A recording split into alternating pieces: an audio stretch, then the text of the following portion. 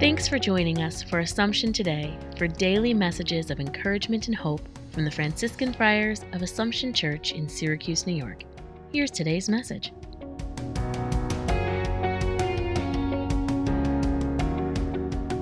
October 10th. The Gospel reminds us that blessed are those who hear the Word of God and observe it. Remember, to be blessed always implies to be happy, and happiness means fulfillment. That is surely a lot to think about.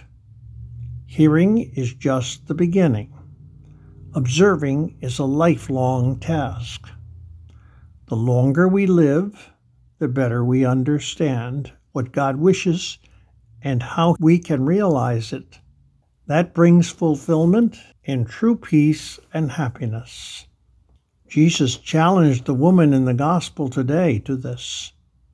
He challenges each of us to it every day of our lives.